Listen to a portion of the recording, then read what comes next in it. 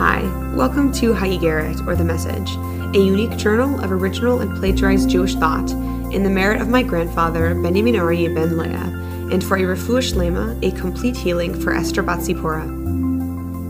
The Shabbat between Rosh Hashanah and Yom Kippur, the head of the New Year and the Day of Atonement, is called Shabbat Shuvah, or the Shabbat of Return. Not, as could easily be misunderstood, as Shabbat Teshuvah, Shabbat of Repentance.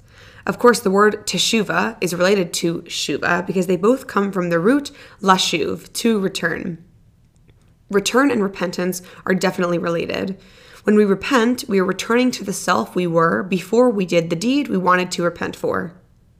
In this week's Parsha, Vayelech, Bnei Yisrael are doing their own kind of returning. They are about to cross the Jordan and enter the land of Israel, finally. Eretz Yisrael is now in their future, but it's also a part of their past. Their ancestors, Abraham, Yitzchak, Isaac, and Yaakov, Jacob, all lived there.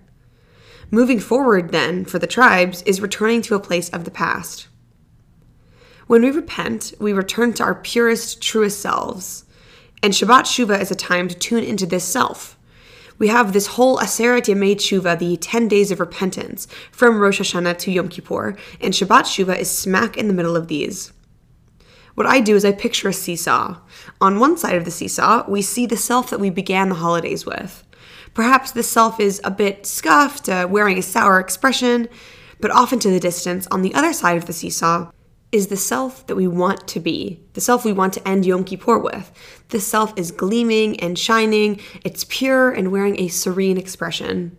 So where we are now with Shabbat Shuvah is the center of the seesaw. We are between these two selves, and we have the choice what side of the seesaw we want to end with.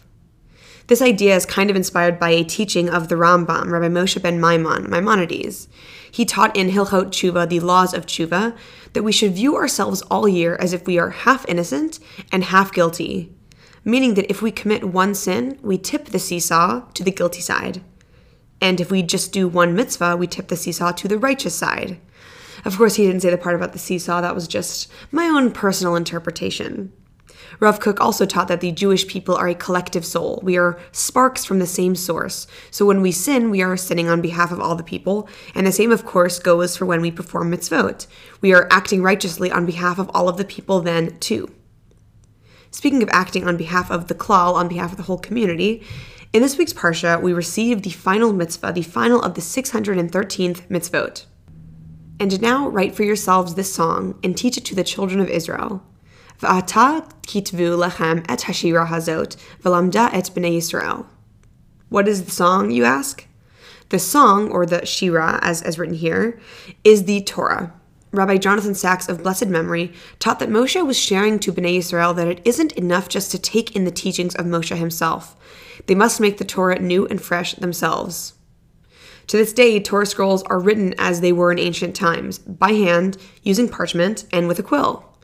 The Torah scroll is the closest thing we have in our modern Jewish practice to a sacred relic. The word shira can mean song or poetry, and because it's used 5 times in this passage in the Parsha, clearly it's significant. The Netziv, Rabbi Naftali Tzvi Yehuda Berlin, interprets that we should read the Torah as if it's poetry, not prose. The Netziv argues that the Torah is like poetry because it's elusive rather than explicit, leaving more unsaid than said. Secondly, it also hints at deeper meanings, expressing more than just what is visible on the surface.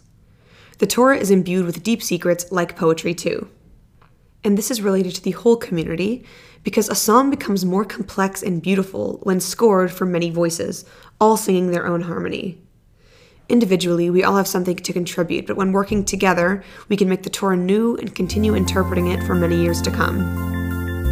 Rabbi Sacks goes on to say that the expression of the Torah as a song also encourages us to look at it in an affectionate, emotional way.